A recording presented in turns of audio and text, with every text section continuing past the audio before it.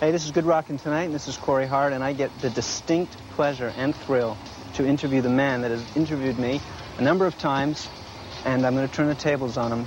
Yes, this Friday, Corey Hart gets me to reveal all, and I will be revealing all the #1 singles so far in 1992. Plus, you'll be seeing the latest from Guns N' Roses, November Rain, George Michael's Too Funky, and, of course, Corey Hart's Baby When I Call Your Name.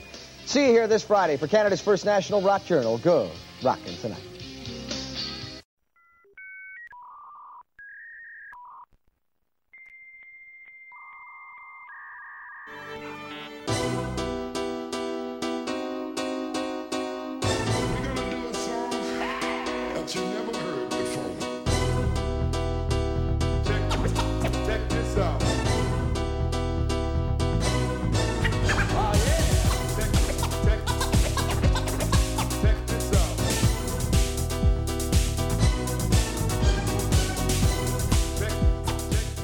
Very happy to be here with you for our 26th episode celebrating the television show that lasted through the 80s and the 90s, Good Rockin' Tonight.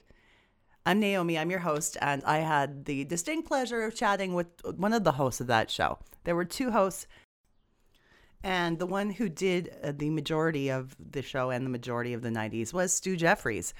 He'll be joining me in a little bit. I just wanted to tell you guys a little bit more about what's going on with the show. Once again, if you want to subscribe to our premium content, our interviews on video, our podcast released 2 days early, and all kinds of other goodies, just skip on over to patreon.com/dopenostalgia and subscribe for a really, really low price. And I also want to thank all the people who've been giving us such great feedback about the show, and some of our past guests as well who are still paying attention to what we're doing, and I really appreciate that. If you enjoy the show, please feel free to share it with friends, let everyone know about it, and hopefully it'll grow and grow as we do more and more interviews and have a lot of fun. I'm going to tell you a little bit first about Good Rockin' Tonight before we get into our interview with Stu Jeffries.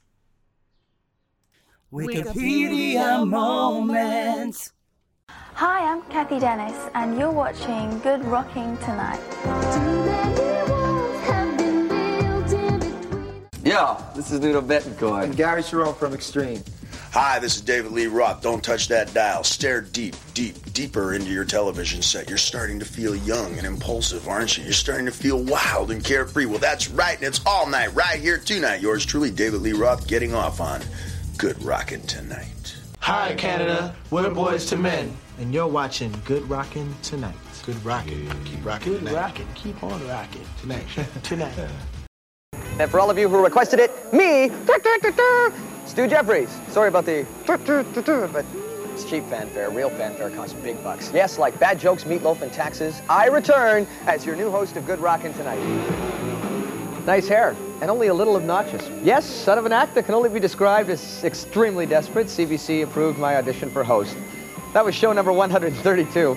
And look at how far we've come. And I want you to have a look at tonight's list of 45 guests. And the date was October 8th, 1983, and Terry David Mulligan started the ball rolling on what would become Canada's first national rock journal. Throughout the years, 7 to be exact, GRT has come into your homes every Friday night and brought you conversations with and videos by your favorite performers, weekly countdowns of the top 20 singles and CDs, a look at what's happening across Canada, the US, and the UK, and recently we've expanded to include movie previews. Interviews, I'm telling you, that is the real fun for me, talking to the superstars, and that's what we're all about this evening. You can appreciate that our actual guest list far exceeds what you'll see tonight, but hopefully we'll bring back a few fond memories. Good Rockin' Tonight was a Canadian television series which aired on CBC television from 1983 to 1993.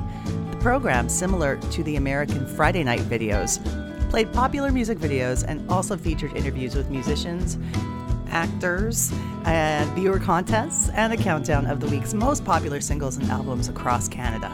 Along with CBC's daily daytime music video program, Video Hits, the programs together represented the only options for Canadian viewers of the mid-1980s to see music video programming outside of cable TV, which was the only place you could get much music.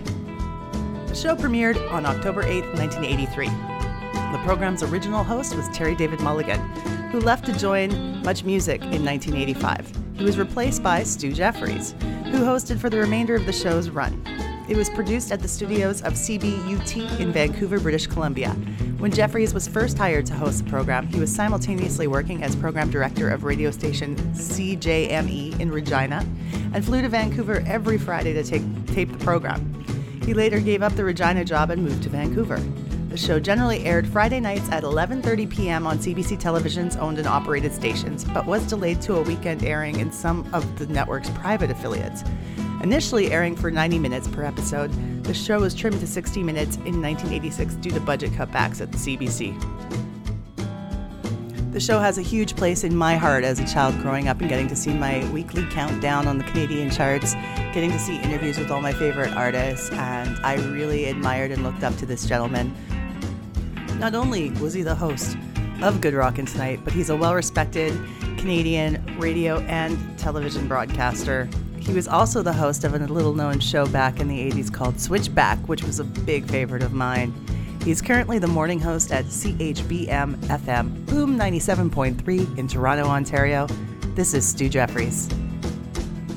How's your quarantine time going so far? How have things been for you and your family? The family's been great. I mean, we have 3 boys. One is one is 18, one is 16, one is 14, and they get along at the best of times. But we were kind of concerned about the confinement and how they would be just being guys, and they've been really good. My eldest just came back from university. We had to get him early because of the crisis. So he was a bit bummed that he couldn't finish out his first year. And so we were sort of wondering how is this going to play out now that he's going to be stuck at home as well, too. But it's been great. And my wife is, as always, lovely. For me, it's just been, I am working from home and now, so the studio's in the living room. And I'm going to go back.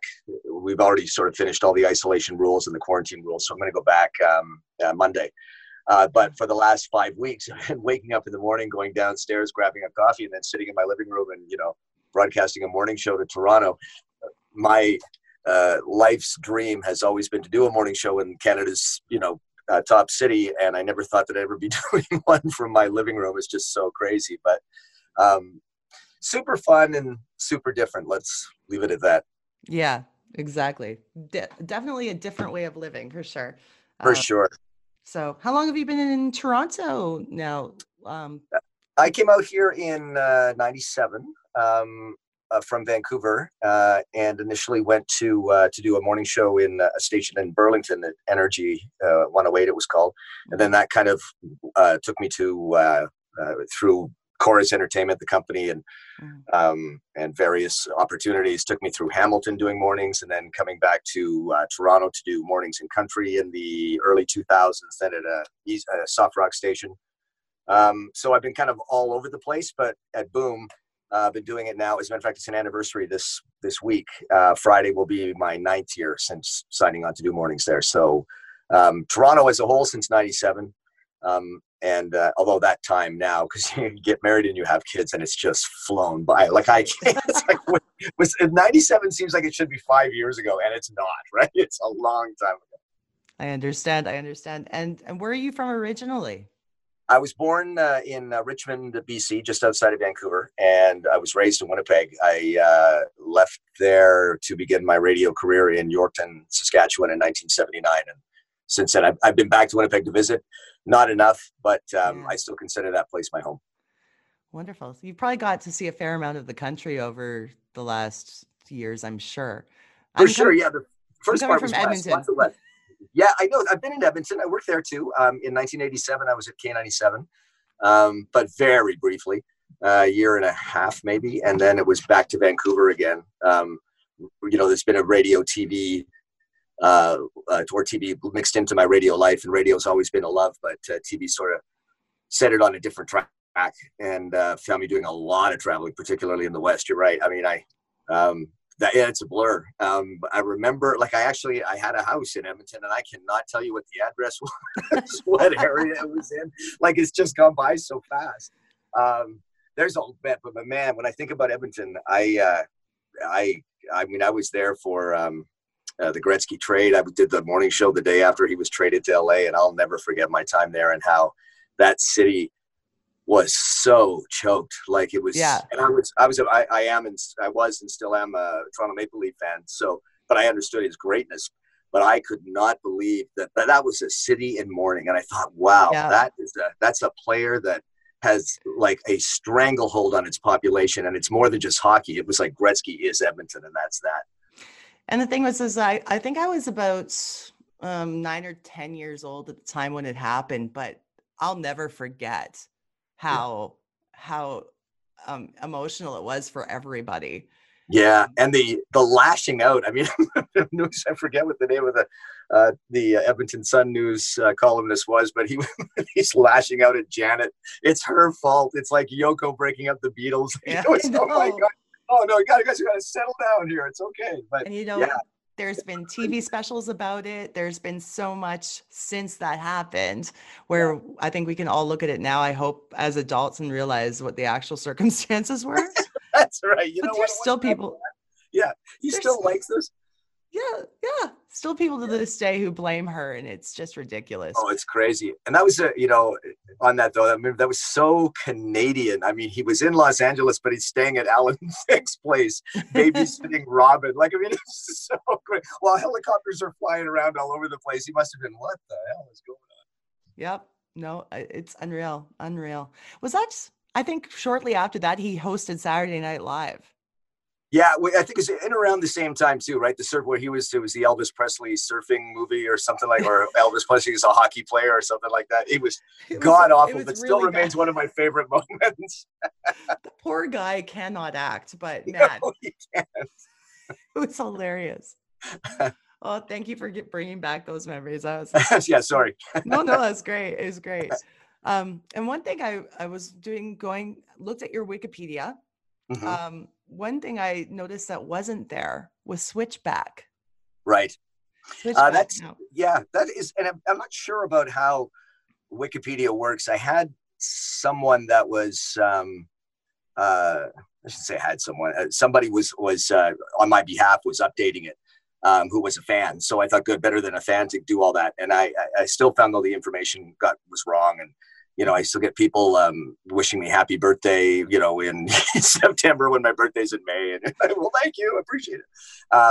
But yeah, Switchback was a branch of the CBC tree that I did not see coming at all. Well, mind you, I didn't see the Good Rockin' Tonight branch coming either. But while doing that show, they had replaced their host, or were looking to replace their host, and asked if I would do a show. And the thing about that time that I remember so well now is that I was really just young and stupid enough to not be nervous about anything, right? I mean, it was sort of like everything was an adventure, and I was all in, and I never took any time to sort of think about the magnitude of what you're doing.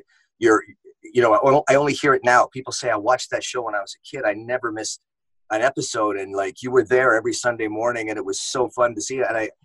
And I knew I was doing it, but I had no idea, what effect it was having on people. And the same thing with Good Rockin'. People say I grew up with that. It was Friday night for me, and if I was going out, I would tape it and then get home and watch the videos of VHS and enter all the contests and all that stuff. And I'm like, wow. And they say it was such a part of, when they talk to me about it, they say it was such a part of my life, and thank you for doing that. And I had no concept of that while I was doing it. And so only now when it comes back, it makes the memories that much better of that. No, and that's understandable too. At the time, I don't think you realized the effect it had on Canadian pop culture as a whole. Right. Which is when people put me into that category, I'm like, wow, like, thank you.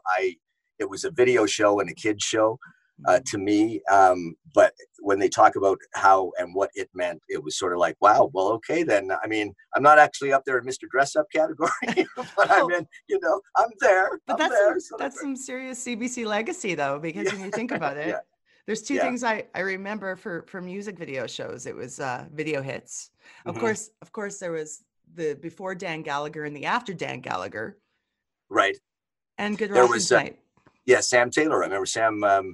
I have a picture. I should have grabbed it for you. I completely forgot. I have a picture of Sam and I when we were out at I was out at CBC Toronto. We were doing just publicity photos, and it was her wearing her video hit sweatshirt and me wearing my Good Rockin' Tonight sweatshirt. We've got our arms around each other. the product like the hair. It's just, oh my God, can you get any more product in there? And you know, the makeup and the whole bit was just so over the top. But it's one of my favorite pictures. That was a snapshot in time for sure. You had incredible hair. Oh man, I had, as one person, I coached my boys hockey, and there was a guy that was coaching with me who said, I was explaining to his son the show that I did. And the son kept staring at my head, and he goes, "Yeah, he had more hair back then." He said he had national hair. I thought, yeah, I like that one, man. Thank you. Oh, that's amazing. I must make a quick addendum here to add that going back to look at Stu's Wikipedia, yes, Switchback is on there. My bad. All right, let's continue. With Switchback, what I remember is that I remember there was 2 hosts, and I think it was based out of Calgary, the episodes that we would see here. Right. Keith and Ian were their names. Right. It blows my mind that I can even remember that. But what was the deal with that? Was Switchback different hosts in different cities, or? It was initially, if I'm not mistaken, it was different hosts in each of the capital cities across the country. But then cutbacks and streamlining, or whatever they called it, they sort of grouped them together. So Winnipeg the one in Winnipeg might have been taking care of all the eastern provinces east of Winnipeg. And then for me, suddenly Switchback wasn't just Vancouver anymore. It was all of BC and all of Alberta. And then at that point, it was there for another, I guess, 4 or 5 seasons or so before it finally wrapped up. Okay, great. I remember, I don't even really remember the premise of the show that much. I think they had music videos. Yes, it was a whole lot. This is the other thing, but being the Good Rockin' host, Good Rockin' was more than willing to give us all the countdown videos and all of that stuff. So we would basically do a rehash of the top 20 videos and albums in the show.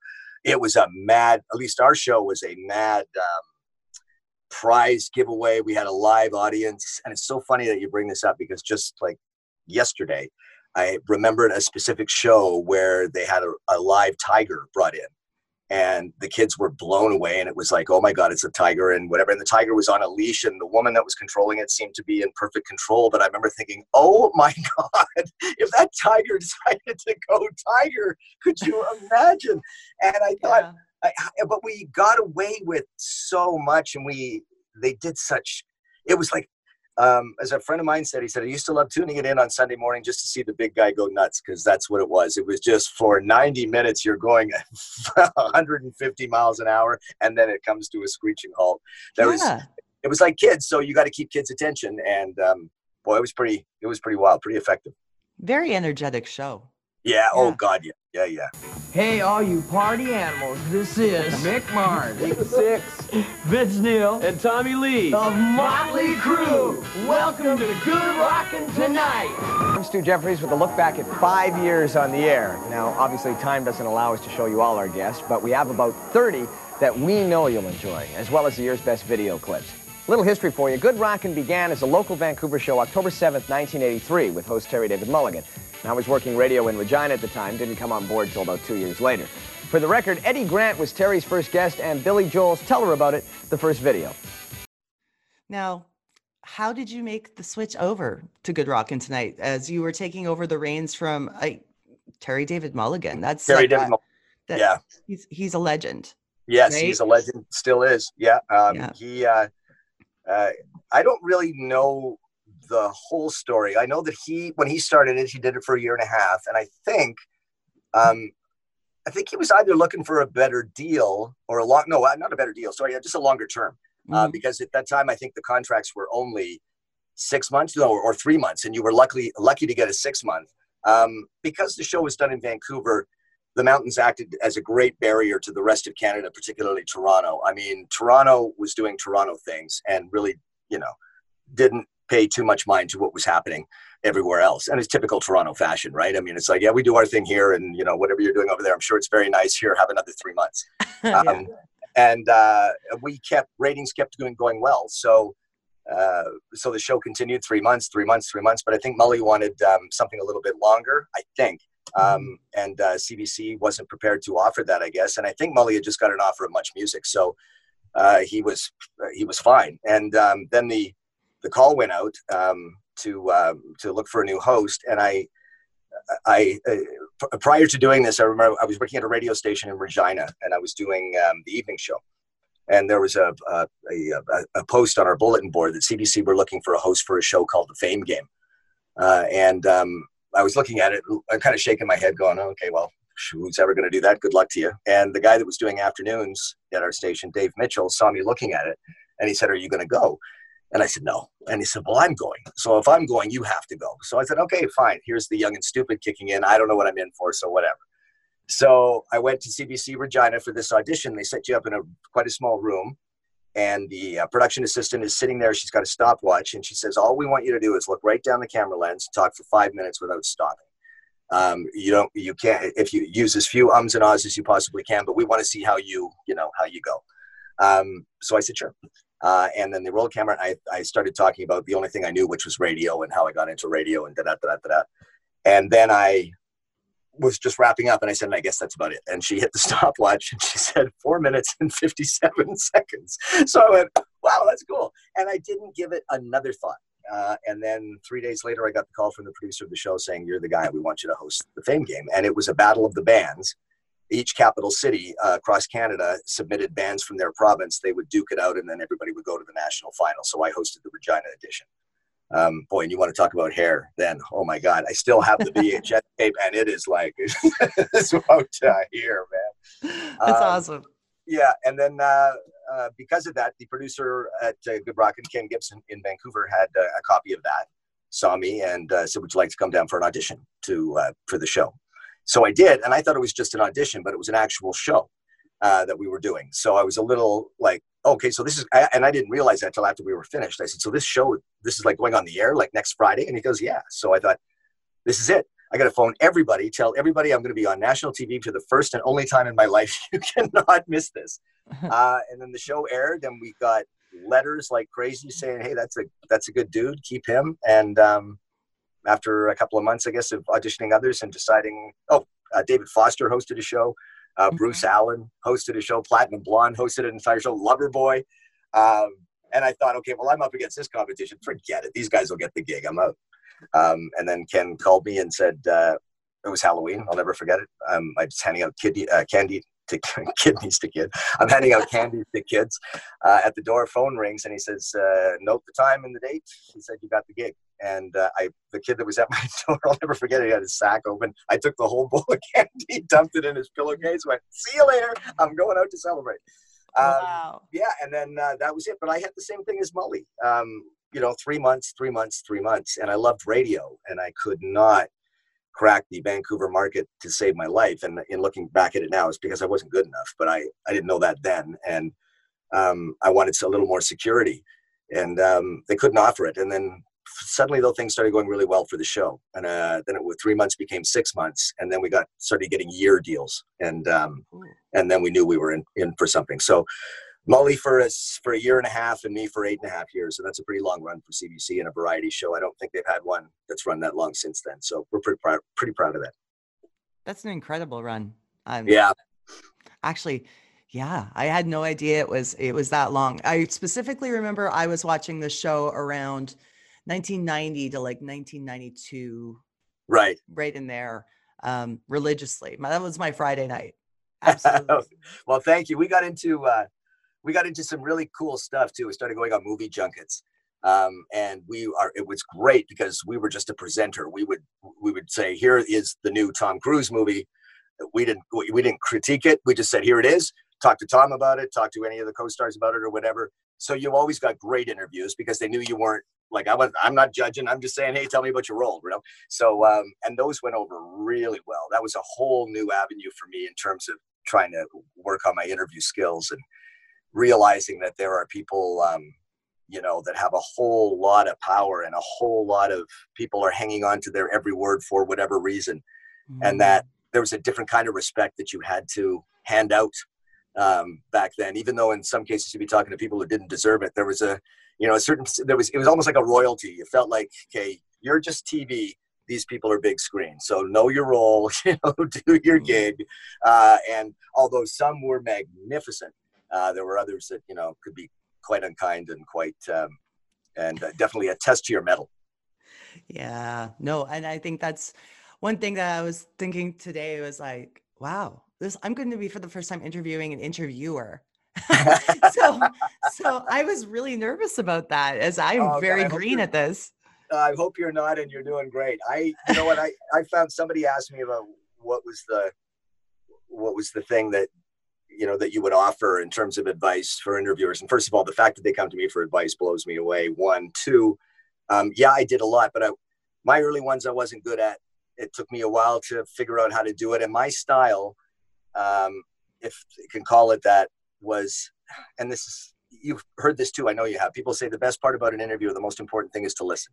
And it sounds simple, but a lot of people will go in with 10 questions and they're going to ask those 10 questions come hell or high water. And maybe I'm answering question 1 and I'm leading you down a path that might be more interesting than your question 2, but you're not listening. You're going to go to question 2 right away, right? So you miss what is being said. It's like you cut off an opportunity. Yeah, for sure. And mine has always been conversation. If it's not a conversation, it's no fun. And, you know, and you can be the best interviewer in the entire nation, but if you have a tough guest and it doesn't become a conversation, it doesn't matter how good you are, you're not getting anything, you know. And what you will get is, I mean, I remember, I don't know how many hundreds of people I interviewed. I can remember on one hand the 5 that I was so mad at and so hurt, and so, you know, because it didn't go well, because they were jerks or I wasn't prepared or whatever. And I, truth be told, I never liked doing it. I was always ready, but I never liked doing it. I found, I don't know, it got to a point where so many bands were coming out so fast and so quick, and you knew that some were going to be around and others weren't. And it kind of hurt your feelings to know that, look, guy, you really want to say this is a great album, but you know, what are you going to do after this? And you felt bad for them. Sometimes, you know, the stories that they would tell would be not upsetting, but just kind of, I know too much. I don't think I want to know this is my favorite band. I don't think I want to know this about you. You know what I mean? So lots of that. It made me sort of, whenever somebody said, here's our interview schedule for this week, I'd be, okay, all right, here we go. But through that though, I made some incredible friends still today, that we talk and follow each other and you know, send hellos out to. Corey Hart used to phone me on my birthday every year. We still in touch. The guy is quarantining in the Bahamas or something right now. Okay, so he's got. Oh, how terrible for him! I know. He's got a couple of places, I think, and I just got a note from him by our program director. He said he's taking it easy, and you know, yeah, I'm sure you'll be fine, buddy.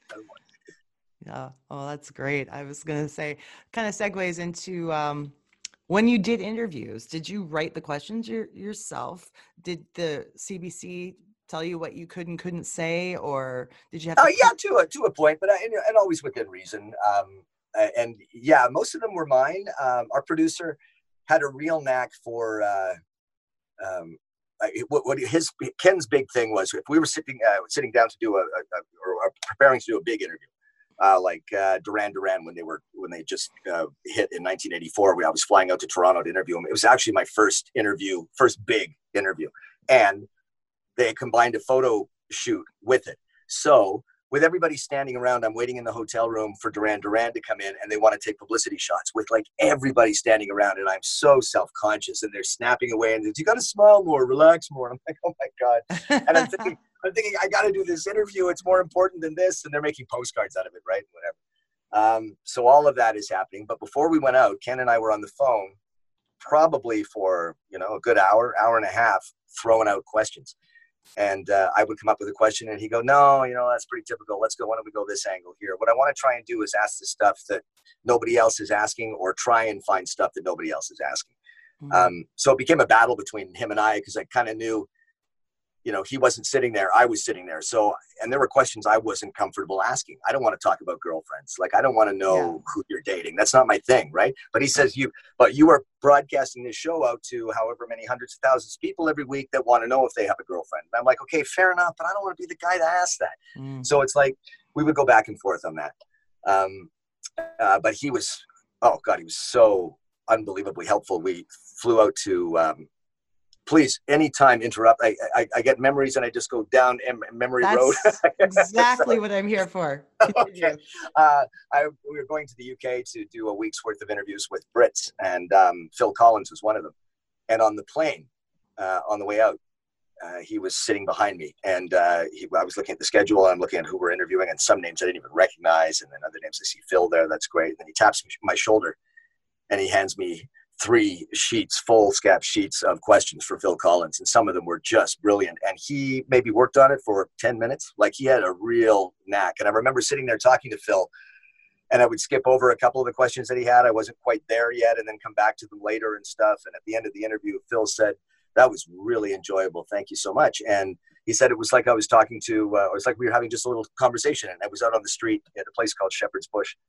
And I felt like, I felt like a king. And I remember, driving to our next interview and thanking him for, making me look good. There were so many ways that I could have really messed up on that show, and he always made sure I looked the best I could. And sounded the best I could. I'm forever indebted to him.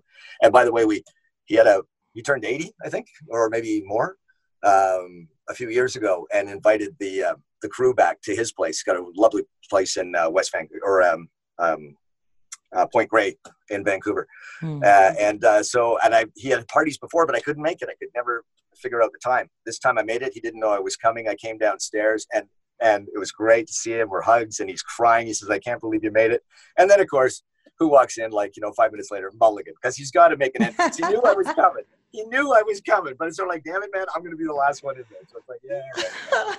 So it was really cool. But he helped me so much. And then through him, I became better. And then I realized that, yes, you can ask questions that are kind of uncomfortable, but give it your style. Don't go with somebody else's. And that was one of the things I learned from Ken. And never, ever, if you can avoid it, ask a yes or no question. Make sure that make sure that they can't answer yes or no when you're going to the next one, because you've probably been down that road too. You ask a question, they give you a one-word answer, you're like, okay, I got nothing else. And then you feel stuck. You feel stuck, exactly, yeah. One thing, it's like, I appreciate the fact that you can find questions that make the artist go, wow, I never thought about that before. Thank you for asking.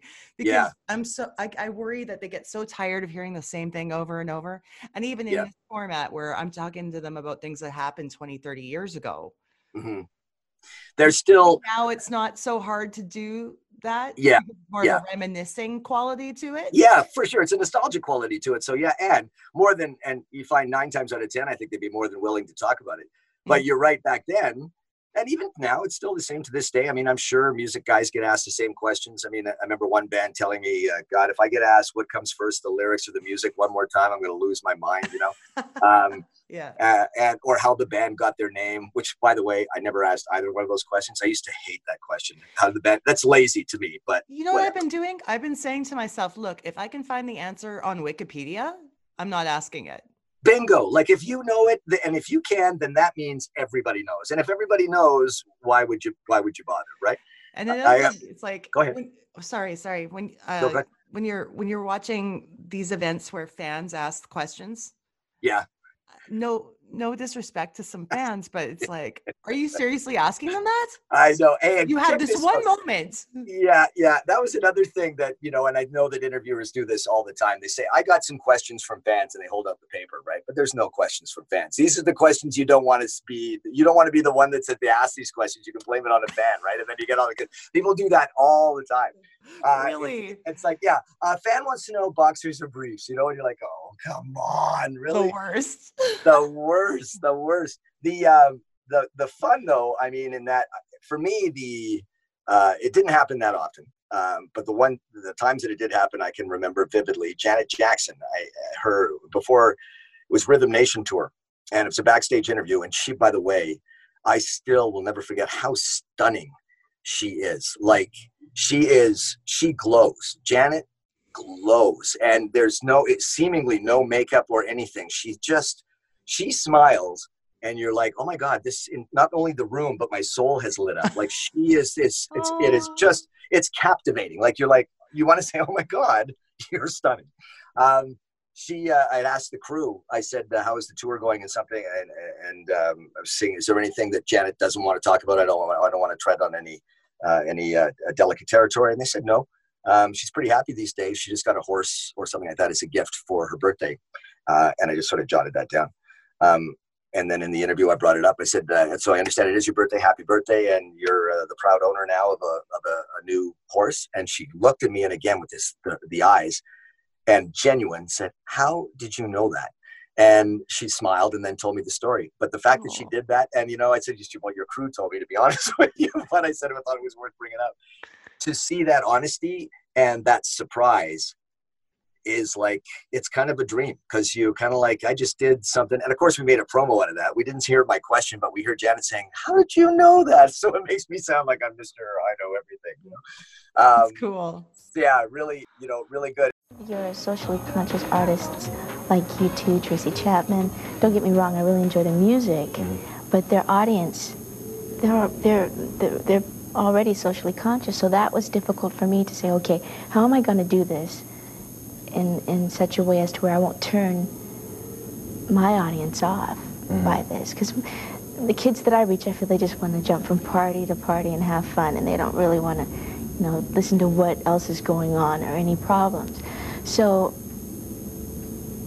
I said, okay, I'll just go ahead and do the music that I do, and just with the lyrics, that's the way to reach them. And at the same time, because no one wants to be preached to, kids, they don't want that, and I don't want to sound like a preacher, I'm just doing what I do best and trying to get across to them. A lot of parents have told me you're a role model, so I wanted to take that and turn it into something positive. And also when it's over, you can tell that sometimes people come in to sit down and chat, and they're not really wanting to be there. And that used to be a real bone of contention for me. It's like, why? If you don't want to do it, that's cool. Tell your record company, I don't want to do it. Fake sick, do whatever. But don't come in and be miserable and, and waste the time of everybody here because you don't want to talk. If you don't want to talk, don't talk. I don't care. Like, go. I'd rather speak nice of you in your video than have a memory of you being a jerk because you didn't want to be here. And there are times when people come in and you can tell they don't want to be there. And for me, the best moments are when the interview's over and they shake your hand and they go, that was really cool, thanks. And you're like, okay, that's good. You somehow you think you made a connection, and on that, and I'll make this real quick, but it's just every time you cannot be fooled for a moment as an interviewer to think that what you've done is necessarily memorable. Maybe at that moment you made a connection with the star, but for example, we flew out to Los Angeles to go on the Queen Mary, the ship, to interview Queen, Brian May and Roger Taylor. Freddie was sick at the time, and nobody knew the severity of the illness, but he was sick and couldn't make the trip. They were celebrating Queen signing over to Hollywood Records, a new record label.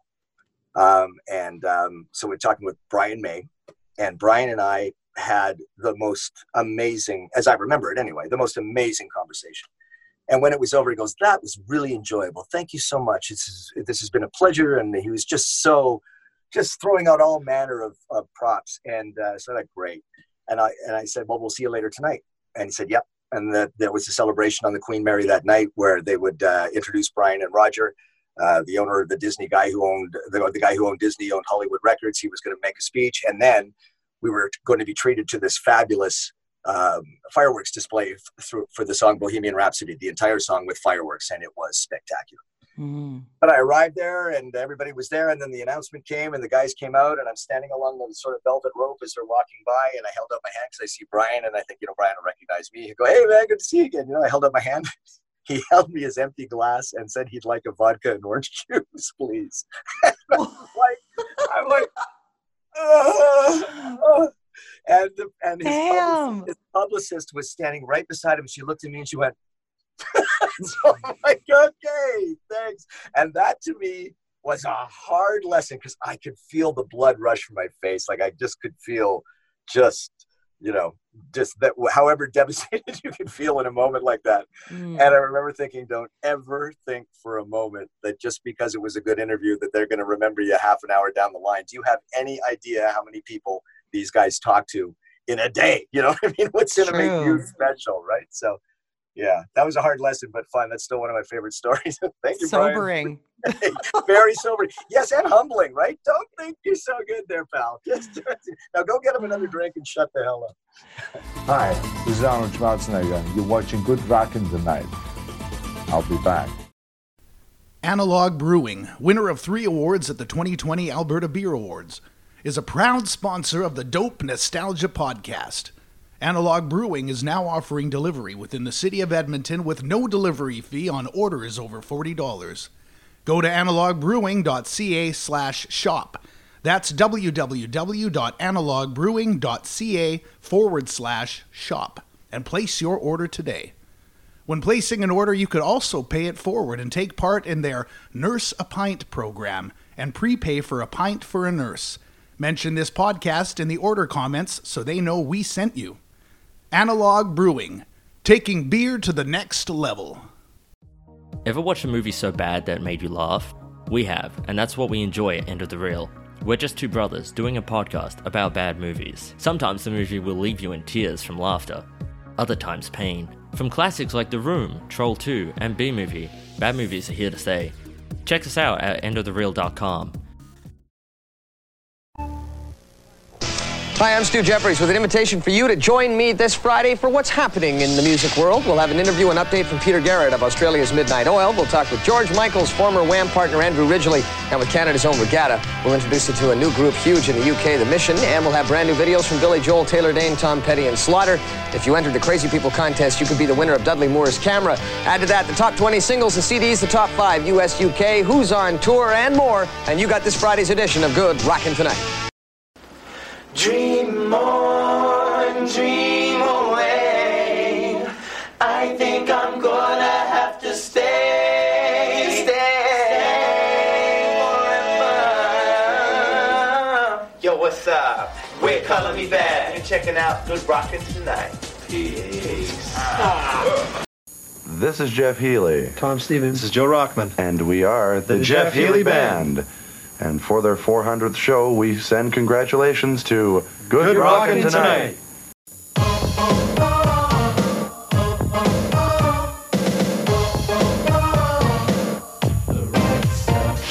Hi, this is John Knight from New Kids on the Block.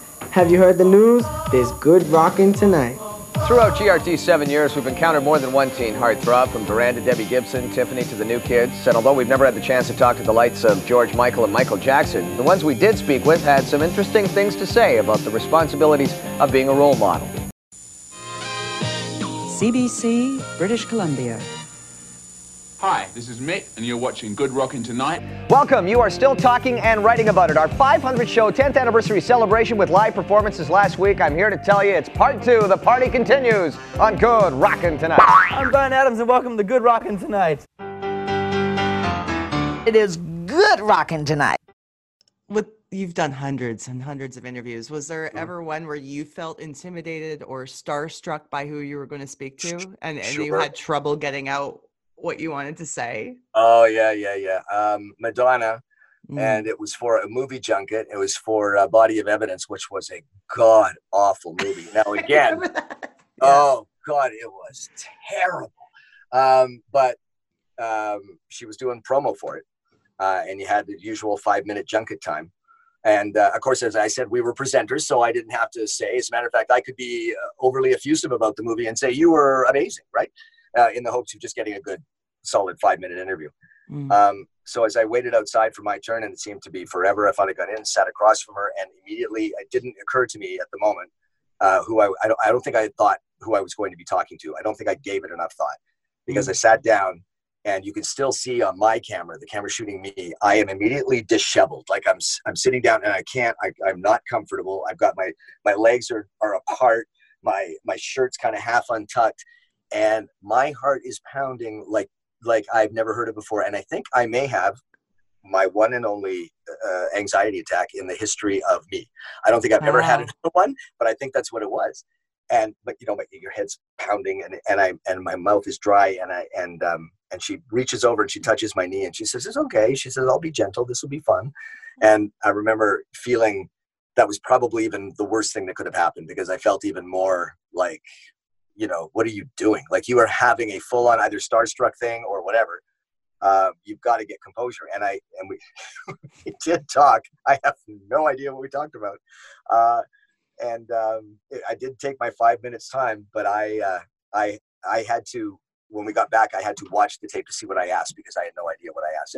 She answered wonderfully, but I'll never forget it. One of the staples of GRT over the years, since year one, as a matter of fact, 1983, has been the Teddy Award. This little baby right here, named after this little guy right here, Mulligan's friend from a few years back. Would you believe that even after all these years, some artists still have not heard of this prestigious trophy? We are a music show, have been. We're coming up on our 10th anniversary, as a matter of fact. Every year at year-end, we award what we call the Teddy Awards.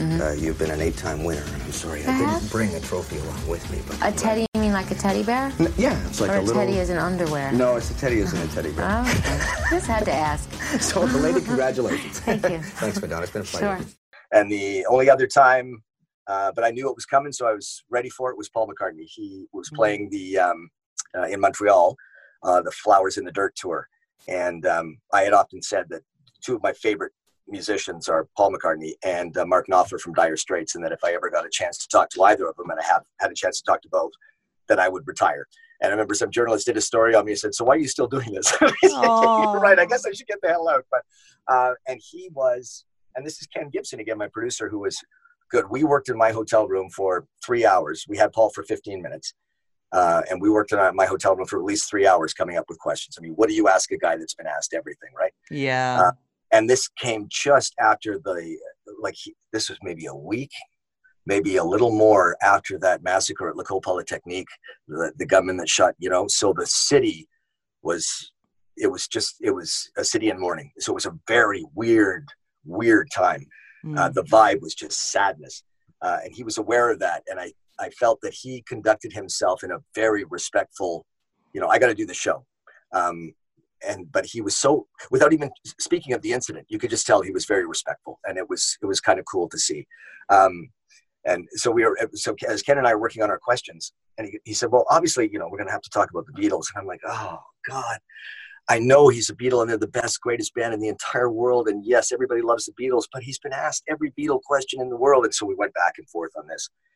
And my first question was, how, with a repertoire your size, do you come up with a set list that you think is going to make everybody happy, including yourself?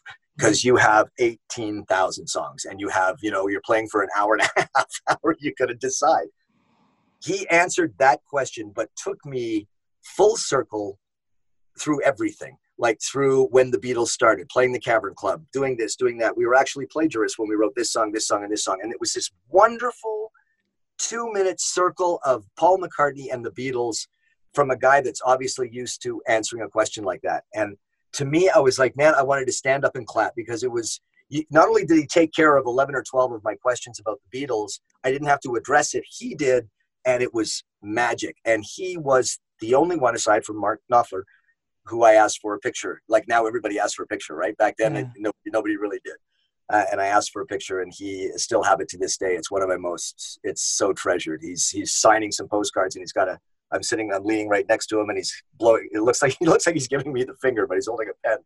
And it's like, man, that's Paul. That's Beatle Paul. Holy crap. So that one doesn't get bigger. No. And when I look at it, to this day, when I look at it, I go, holy shit, like I actually talked to Paul McCartney. That is something, man. I take you back in time to my fondest memory.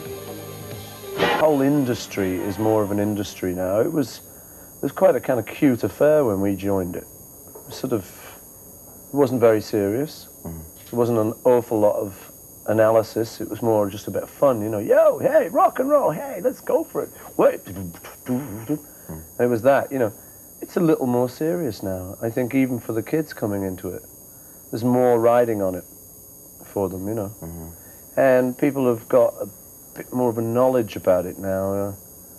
There are actual business people connected with it now. There are lawyers and accountants, where there never used to be. It's a good thing there are, because money used to just vanish overnight, So it is a good thing they're around. But it consequently makes it a bit more of a serious place to be. I once said when I first started doing this 6 years ago that if I had an interview with Paul McCartney, I could retire. I want to thank you for giving me the best years. Is this your retirement? This is my Ladies and retirement. gentlemen, no, don't retire. Keep on. Thank you, Paul. You must have moments like that where you just think about all the people you've gotten the chance to have a conversation with and be like, wow, I can't believe that happened. So cool you said that, because my wife and I just not that long ago set some renovations done around the house, and one of the things we did was the playroom downstairs, which we called the war room because it was just so gross.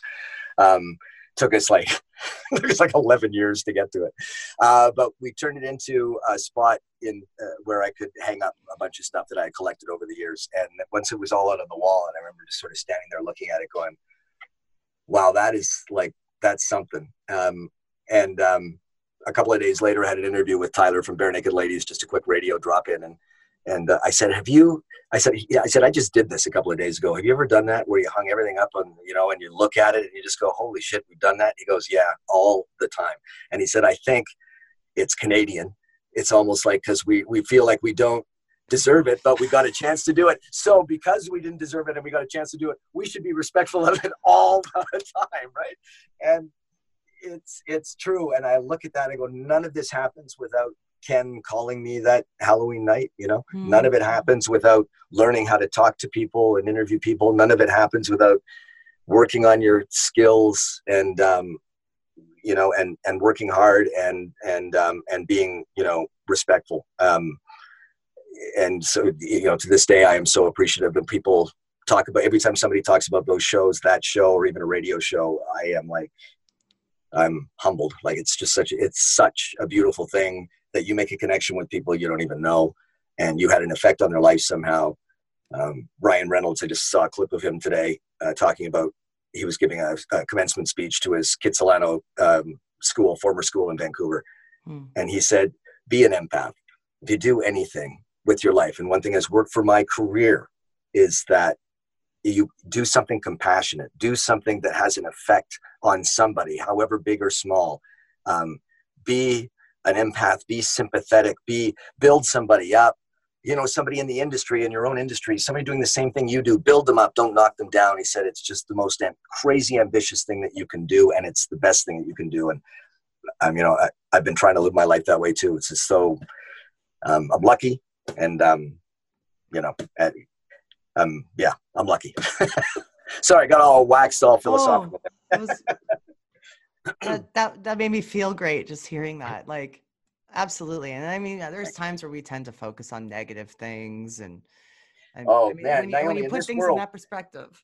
Yeah, in this world, man, it is like now more than ever, right? We need empathy. Like, we are divided down the middle, right? When it has never before become so us versus them, and us versus them. We've all got something in common, right? We all love each other. We're all, we love our families. We love our country. We love our whatever.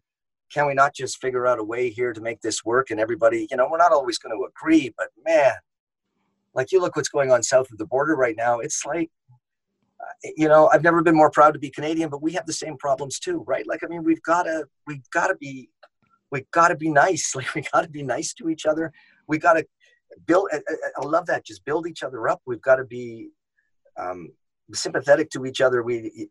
Otherwise it's the end of us. And I think something like this pandemic is teaching people a few things.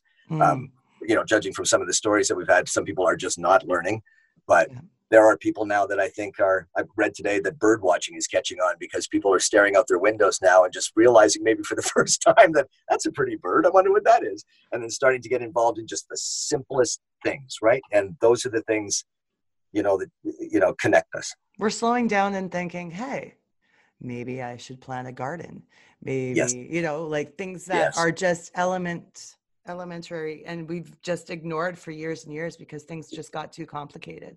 Things got too complicated and too materialistic, right? Like, and in this instant gratification, back when I was doing the show, people wrote letters. Like, there was no email. Like, you got letters like in the mail.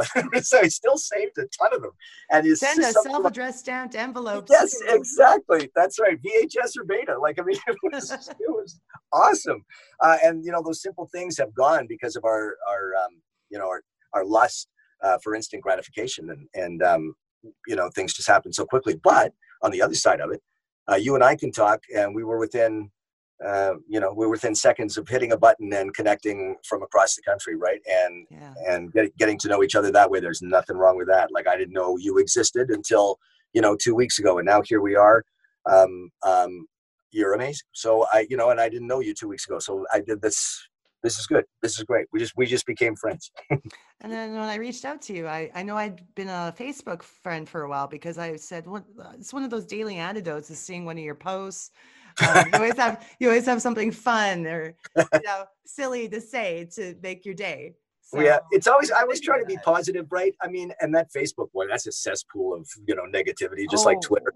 Yeah. And so I always try to just put in my own, hey, but even I get weak, I mean, there are things that frustrate me so much that I want to post something. I've caught myself before. Sometimes I've deleted tweets and deleted posts just because they're just too angry and maybe whether or not I was justified doesn't matter. I'm just contributing to the problem by doing that. And I try and, but we're human, right? We get mad, things annoy us. Yeah, I did one of those venting posts last week or earlier this week. And then I instantly regretted it with it. Yeah. Once you get a couple people commenting that you don't agree with, and then it turns into something it shouldn't have been in the first place. Right? Exactly. And all you were trying to do was vent, and there's nothing wrong with venting, but there's like avenues for it and that are better, right? Like you to the mirror is way better than you to Facebook, right? Because I mean, it's like, just get it out. And how many times you're just posting something for fun and there's that comment down there, who are you telling is pretty mean, you're being pretty mean to people. And you're like, no. I'm like, what? So I do this thing on the air and it's not new. Everybody does it. It's Neil Diamond's Sweet Caroline. You sing the song, and then when it goes Sweet Caroline, you yell ba, ba, ba in the background. So whenever the song is played, I do that in the background. And again, a million people do it. People love it. They look forward to the song all the time when it happens. I got a message by my program director a couple of weeks ago saying I was an anti-Semite. And I'm like, what? How is that? He said, because Neil Diamond is of Jewish faith and I'm singing over his song while he sings. So that makes me an anti-Semite. So I'm like, all righty, okie dokie. I guess that's a new one on me. But I would know how to respond to that. All right. I know. Neither did I. Thankfully, programming did. I wouldn't know what to say. I'd be like, whatever. I still have VHS tapes and I'm not a hoarder, but I'm trying to get through these VHS tapes and transfer things onto digital and get rid of them before they disintegrate into dust. Right. Right. But still a lot with your show. Oh, nice. Yeah. Like the countdowns and such. I just loved taping all that stuff when I was a kid and some of the interviews. And from this side of the dial, it looked like you had one of the most fun jobs on television. So how much of the creation of Good Rockin' Tonight were you involved in once you were doing it on a regular basis?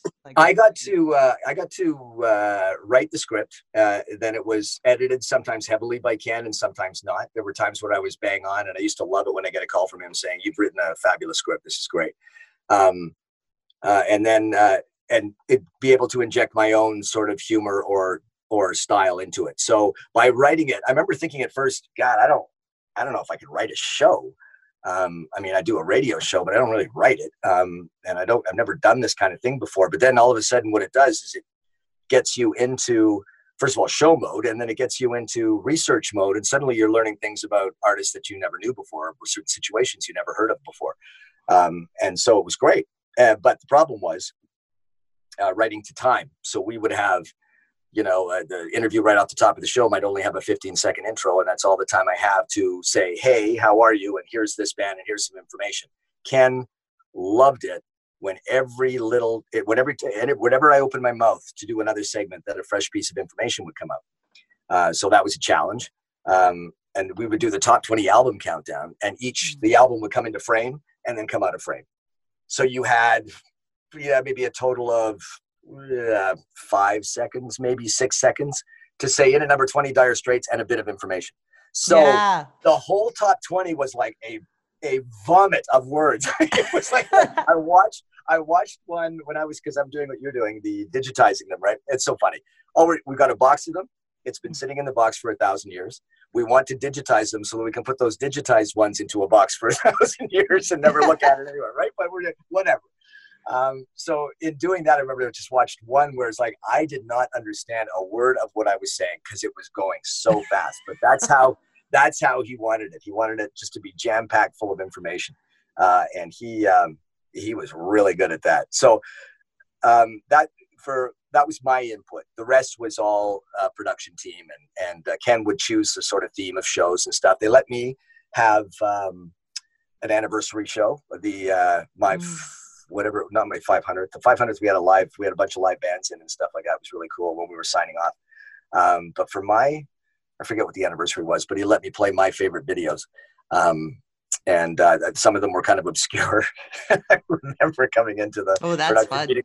Yeah, we would go through the script and stuff like that, and I'm doing the intro to all these songs that I like. And Patsy, our director, who I'm still dear friends with, said, "These are some of the worst songs I've ever heard." And I'm like, "Come on, man, it's my favorite." And Ken had to gently say, "This is one thing you do have to keep in mind. We'll play some of these, but some are so obscure, and we have fans that are watching this for, they're watching for the mainstream videos, right? We cannot not play Platinum Blonde. So you although Dire Straits' Skate Away is a fine song, and maybe the video is a little bit dated, maybe we could push that aside and do this instead." So he's very diplomatic about it. Mm-hmm. But that made me realize that, you're not just, it's like, me coming over to your place and you playing me all your favorite songs. Well, that's nice, but I might even like a couple of them. I might even get something out of that. But no, if you're entertaining and a stranger comes over, you're not going to make them sit down and listen to stuff that you say, "Okay, listen to this and listen to this." There's got to be some give and take. There has to be, yes. So I learned that from him. But their input, for the most part, it was their input. They came up with the themes and the video content, and Ken always took care of the countdowns. He was a chart fiend. He loved charts and numbers, so he was always on top of that. He would and he printed immaculately. He had the most amazing printing.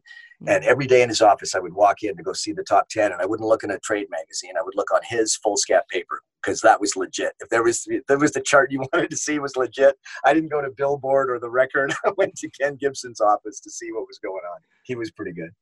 Wow. That reminds me, like back in the day, when Power 92 was the station in Edmonton. Right. A couple kids that I went to school with, my best friends, we did this little show on Sunday mornings called Homeroom Countdown, where they got local kids from around town to come on and do the show and make your own countdown, top 5. Nice. I picked the weirdest stuff. Like my number 1 was Extreme Stop the World, which was off their third album. And I remember one of the guys working the show was like, "What is that song?" That's right. Yeah. And I'm like, "It's really good, you guys. It's really good." Yeah. It's good. And for radio, man, the Kiss of Death is playing something unfamiliar to your format, right? Like, it's like, as much as you love it, 9,000 people just went click. I don't want to hear it. Oh yeah. Yeah. We got, after that, I think they pretty much told me what I had to do for a countdown, but it was really fun. Good. Yeah. Oh, it's so fun. So fun. And you mentioned a while ago about how it looked like I had the most fun job. I did. There were times where I had to give myself, a bit of a shake because I'm complaining a lot about the work schedule and how I always seem to be working. I'm on call 24/7. And I can't tell you how many times I've been backstage waiting for an artist just to come out to speak to us for 5 minutes. And it's, that gets old really fast. So, there was a while there I became a complainer. Ken would not hesitate to give me a shot to the back of the head with his hand if I ever got to be too much. He gave it to me a couple of times. Not hard, but just to make a note that, you know what, you're doing all right. This is your job. Quit your bitching and let's get to it. As you can imagine, artists that hear the same questions over and over again, it can be the same with interviewers sometimes, particularly with new artists. You have no information on them, so you got to go with a standard set of questions in the hopes of it's going to lead to a conversation elsewhere. Sometimes it does, sometimes it doesn't, and you're just sitting there going, okie dokie. Question number 2. Some people make it easy for you if they just love to talk. Yeah, for sure. And if they've got, and some people love telling stories. I love telling stories. It's great. And and radio this is like my 41st year in radio. If there's one thing that industry has taught me, it's like, people don't have time for a long story. So, especially in this day and age, get to the point, and it's kind of ruined it for me, because there are people that would maybe telling me a story, and all I'm thinking is, you could have probably edited that a little bit more, made it a little more self-contained. I mean, you spent a lot of time trying to make things compact to fit a format. Yeah. And now we're in an age where podcasting has come and had its heyday. I think now it's just, I think it facilitates a better conversation with people. Agreed. And you can't, format. Well, yeah, you don't have to, you and I are talking and we don't have a time constraint. You know what I mean? Like you're not, so you got 15 seconds. Can you tell me this and this? And then I got to go to a commercial break and then I'll be right back. And then whatever. Yeah. And isn't that interesting that we've gone from a format? Well, we still have it. Radio is still all about that. Music to the hour and time and formats and things like that. But podcasting has branched out and I think become successful. It's third time around, if I'm not mistaken. It came, it went, it came, it went, it is back again, probably bigger than ever. Because I do think people want to hear stories. They want to, they want information, and they want maybe a little conversation that's a little bit longer than 2 minutes and then another song. Maybe it's just like a friend on the way into work. I can listen to a podcast and feel like I've got a car full of people and we're all just chatting. Yeah. And I think in a podcast format, you feel like you're more part of the conversation because it's almost like you might have something you wanted to add to that almost. For sure. Exactly. Yeah. And to be part of that, it's great. And then you find out something, that you didn't know before. And there's nothing wrong with that. Have you ever been in a situation where you had a co-host? Not in Good Rockin', and we would do every so often. We would have an artist come in that would host a show with me for just that particular show. Corey was there a few times, and Alanis when she was still Alanis. Yes. So Alanis was magic on that show. There's just something about her that was just so, I don't know.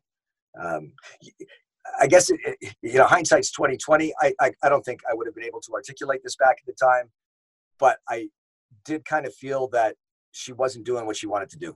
I just kind of, that, and that, now I'm not saying that I knew she was going to come out with Jagged Little Pill. Like, that's not what I'm saying at all. But I felt that the pop world wasn't exactly, fulfilling for her. And I remember the last time we talked and she co-hosted a show, she played a new video and I can't remember what the song was, but it was definitely a toughed up Alanis. And I remember thinking, okay, something's coming. Like this is, she's breaking out now. She's breaking out for sure. Yeah.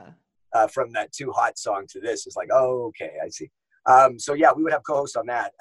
Later in my career, when I was doing country, I was hosting a show on CMT called CMT Central. And I co-hosted that show with a couple of people.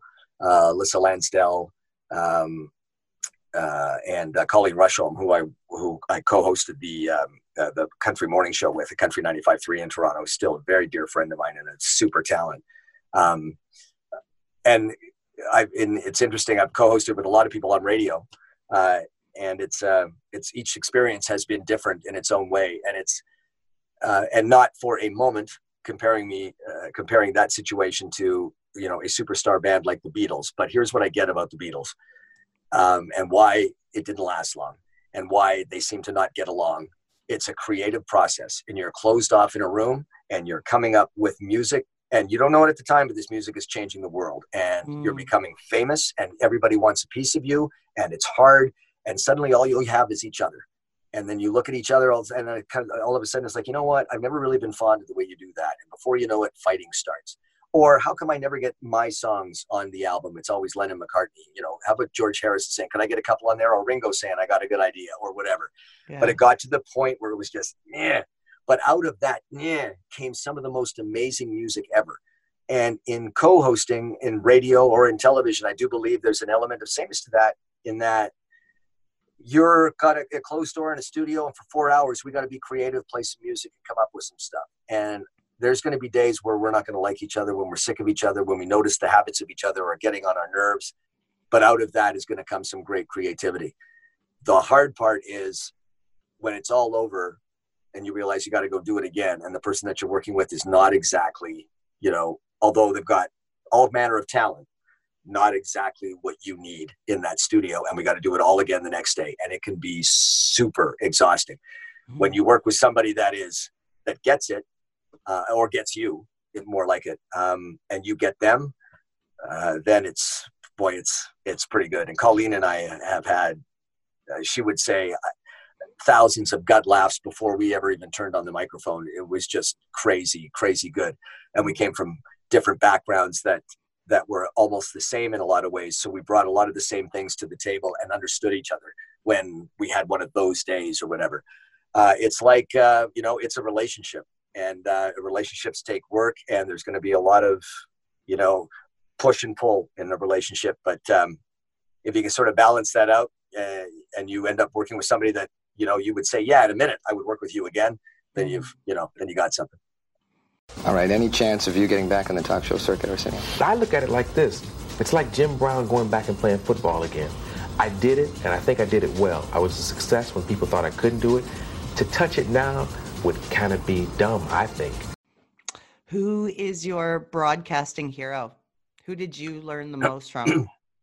There are names that wouldn't mean anything to you, but if you grew up in Winnipeg around the same time that I did, there was a guy named Casey Fox that did a drive show in Winnipeg on my favorite station, CFRW. It's an AM station. So this is mid-'70s. I knew I wanted to do radio when I was a kid. I was really lucky. Like when I was 7 or 8, I was fascinated with the radio and convinced that and wondered how they get all those bands in the studio. The band would play a song, and then another band would come in and they'd set up and they'd play the next song. I had no idea about records or anything like that. I thought it was just all live studio performances. Mm-hmm. And being fascinated by that announcer, I can still see this transistor radio on the top of our bread box in our kitchen in our Winnipeg apartment. We're gathered around the table eating as kids, and my mom's getting coffee ready or whatever. And this voice is coming out, and I remember being like mesmerized by this. I don't even know this guy, and he's sitting at our kitchen table almost. Like, this is so bizarre. And I thought, what a great gig. And I never thought for a moment that I could do that, because I thought it was for special people. Like, I thought you needed a special skill, you needed a special voice or whatever. And I thought, no, there's no way, but I loved it. So I'd make my own charts, and I'd pretend I'd be recording my own shows. Anyway, so as I grew up, I listened to radio very closely just for the announcers. And Casey Fox was one of them, who was always funny. Dick Reeves did the morning show at the time. He was funny. Ron Abel, who's no longer with us, did a morning show. Lee Marshall on middays. I remember a friend of mine, John Smith was his name. We used to hang out all the time in Winnipeg, and every so often hop the bus and go to either Eaton's or the Bay, just for the hell of it, just to wander around. So we're hopping on the bus. One day we go to the Bay, and at another radio station, CKRC, there's this announcer. This is an on-location thing. Back when remotes were something, you would bring a whole setup, your songs, your records, the whole mic. You'd have a little mini booth in the middle of the store, and you look like, let me tell you something, for a guy that loved radio, that was my celebrity sighting. That was like, oh my God. So this guy's name was John Keogh, had a voice that was just pure and deep, long hair, huge stash, kind of a skinny little rock star looking guy. Yeah. And me and John are walking a little bit closer to him, and he's just putting on a 45, and it's The Who, I Can't Explain. He's putting it on, and he's singing along to it, but in his deep voice. It's can't explain. And I'm thinking, you are so cool. But we're just standing there staring at him. And I remember he looked at both of us and he said, where are you guys from? We both looked at each other and said, Winnipeg. He goes, yeah, no shit. What part? Even in his trash talk, he is so cool. And I thought, I want to be that guy. Johnny Fever. So those guys are, they meant a lot to me. And my style was a combination of ripping off a bunch of people. Everything from Johnny Carson to Dave Letterman to radio guys to stand-up comedians. And I tried to take a piece of all of that and try and come up with something. And for years and years and years, when I listened back to those shows, it was just terrible, but you could hear somebody trying to find a spot, right? And then, I guess it's because you get old and you get all philosophical, or you start to give it a little bit of thought, and you realize that the voice you were looking for was always inside you. You just needed to let it out, right? And you didn't know how to let it out. And then eventually it does come out, and you realize, holy shit, so this is what I was it took me this long to figure it out.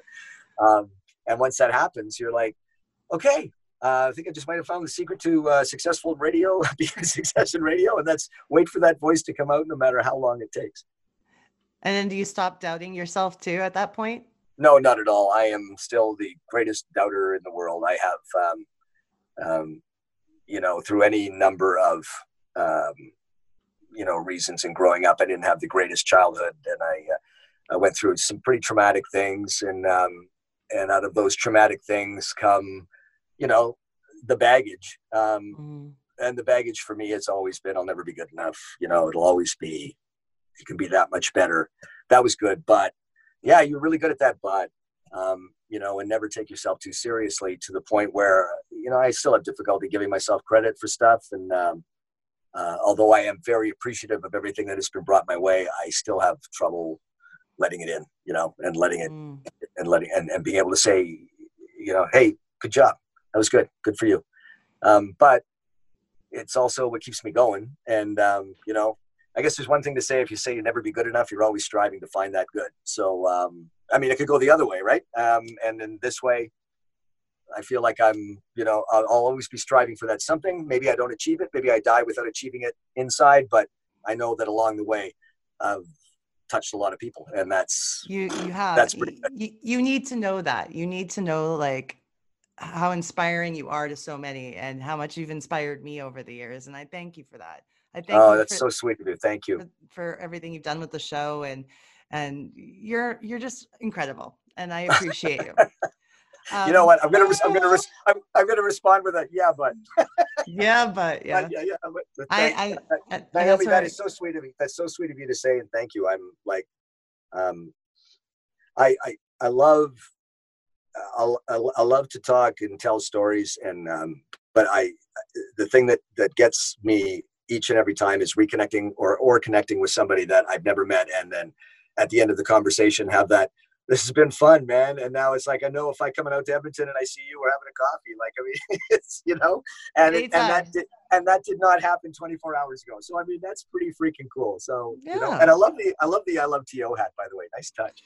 I got this back I've only been to Toronto once, and it was 2004. It was shortly after the SARS crisis. Right. Yeah. And so Roots made these hats to raise money at the time, I believe. I think that was what it was for. So that's awesome. Yeah, I dug it out of the closet about a week ago, and I started wearing it on here, and I was like, yeah, show some pride again in your country. And that's it. I remember that. Remember the Stones came out? We had the SARS concert, had the Stones and AC/DC and the Guess Who, and it was like, yeah. And now SARS seems like the common cold compared to what we're going through right now. Like, it's crazy. We're in a science fiction movie right now. Like, it's just bizarre. Yep. And you say to yourself, like, is this real life? I know. And how about, like I said today, and then all of a sudden you have murder hornets, right? Now all of a sudden everybody's talking about giant hornets that can kill you. And I'm like, yeah, okay, whatever. Yeah, 2020, it's only May and it's a dumpster fire. So let's just keep throwing stuff in there. What the hell? I know. And I'm like, what's next month? Let's see. What's going to happen? For sure. I believe with all of my heart, and really maybe it's not so much belief, it's more hope with all my heart, that there's some awesome things coming, because this has been a giant reset. And I would like to think that out of this reset comes maybe a different way of thinking, different way of conducting yourself, different way of respecting your fellow human beings. You know, I hope beyond hope, because we all know that, you know, there's going to be a certain element of going back to the same, but going back to the same is going to be a long, slow process right now. So I'd like to think that we're going to learn something out of this and be just a little more compassionate, a little more empathetic to people. I really hope so. Yeah, me too. I'm going to wrap things up with just a couple silly questions for you. Sure. Boxers or briefs? When you think, it's funny, when you think of the 90s, and you think about the fashion trends and the toys and stuff, what's one thing that pops in your mind that was something that you loved?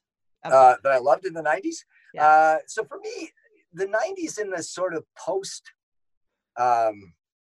like the post 90s, the 96 to the 2000s was kind of a musical blur for me. And it was sort of hard to really dig what you were listening to, because there was so much different. I mean, you had Backstreet Boys and Spice Girls and NSYNC on one side, right? And then you had they're calling them minivan rock now, you know, the Third Eye Blinds and the Matchbox 20 and Matchbox 20. Yeah. You know, and you have them. And then over here, you've got, I don't know, you still have the Seattle sound to a certain degree, and you've got some serious metal.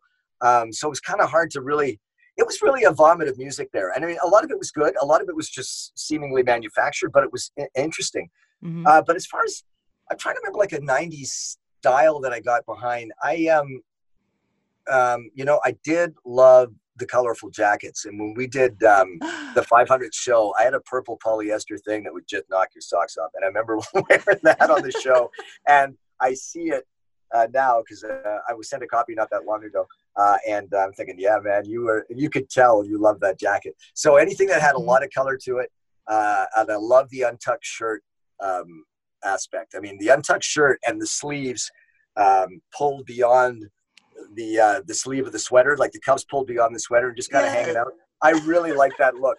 Because it's a lazy person's look, right? So it's like, throw that. But as far as the toy, the Nintendo Entertainment System, I played The Legend of Zelda, the first Legend of Zelda that came out. Mm-hmm. And I'm not a gamer now at all. I watch my boys play and I'm like, I cannot compete. There's just no, you guys are so good and I am so not. But this NES system, the original NES system, I played Zelda and it was the only game I ever wrapped. And I was in Edmonton when I wrapped it. Oh. And I had a 1-900 number that I could call. That there were people who played the games that you could talk to. You'd be on hold forever, but you could call and say, I'm playing The Legend of Zelda. I'm in level 11 and I can't beat the whatever the hell. What do I do? And I would never have figured it out without them because they said things like, yes, shoot the arrow, but you need to jump and shoot the arrow at the same time. Like, who would know how to do that? And so you get that advice, you'd wrap up the level and then go on to the next one. It was like, yeah. See, I didn't know that number existed. And I bet you my mom didn't want me to know because you said 1-900. 1-900, there's a cost to it, right? And you know they were talking slow, right? To try and keep you on as long as possible. What's that level again? Can you spell that for me? Mm. But yeah, and I remember, so NES in the beginning of the 90s and Game Boy was a go-to for me. And I'll remember that fondly for sure. Well, I'm going to ask you a question that I'm going to start asking a lot of my Canadian guests because it's silly. It's near and dear to my heart though. Where do you think Chris Shepherd is hiding? This guy. Yes. Yeah, I think, you know what, in a situation much like mine right here, right now, somewhere under the steps, in a household, in a drywalled 2x4 room, that's where he is. Isn't that crazy? I'm trying to find the guy. Yeah, I don't know. I mean, is he still beat mixing? Who knows, man? I've done an episode on him. I've done an episode on him because when I was a preteen, I had a song that I had recorded and I won a contest on Power 92. I got the song into a compilation and he was the one who remixed it with BKS. And so I was just a kid and it was mind-blowing the fact that I got to meet him, but not only got to meet him, but he would invite me to stuff when he was in Edmonton. He'd be like, hey girl, come on down. I'm teaching a seminar, come on down. Or he'd ridiculously nice. Yes, I remember that. Yeah. Like the Rock and Ride at West Edmonton Mall. He'd be there and he'd be like, oh, how you doing? How's your mother doing? Come on down. Yeah, for sure. That's a great question. I don't know. Let me know if you find him though. Okay, I will. You are amazing, and thank you for your time today. Oh man, it was my pleasure. Thank you for thinking of me. It's always nice to be thought of, and it's always nice to sit with somebody that's going to let you ramble on storytelling. It's okay with me. Thanks so much. No, I really appreciated it, and it was an absolute joy. So I'll let you know when the episode's coming out. Please do. And I'll tag you in all the social media and everything. And great. And I'll make sure I do it on my end too. I appreciate it. Okay. Thank you, Stu. Mad love. See ya. Right, you too. Thanks. Bye-bye. Bye-bye. Hi, folks. Dan Beard of the Georgia Satellites. And have you heard the news? There's good rockin' tonight. You have managed to stay away from every possible trend and everything that seems to be fashionable in the music industry. How? What is the secret to keeping away from that stuff? We're just not hip. Stu Jeffries, an amazing interviewer and interviewee, and just had a great time with that. Made me feel so good to chat with him. Thank you, Stu, for everything. I appreciate you being on the show, and I appreciate what you've done for Canadian broadcasting. So it was a pleasure. Next week on the show, we're going to welcome Chesney Hawkes, the British teen superstar who had the massive hit, The One and Only. He spent some time talking to me from his home I think he's in California. Yeah. But he's there now with his family, and we do some reminiscing about the highlights and such from his career. and what he's up to now. So you guys take care. You know, over the last couple of weeks, we have had a serious look at our yesterdays. One thing that's become obvious to me is our appeal is broadened. We now hear from you in your teens to you in your 50s. We hope to continue to hear from you and offer you our very best week after week. You've also watched me grow up on television, and I thank you for your patience. And also, as I travel across this country, it's been a pleasure meeting you face to face. Here's to another 10 years. And hey, have you heard the news? There's been good rockin' tonight. Bye-bye.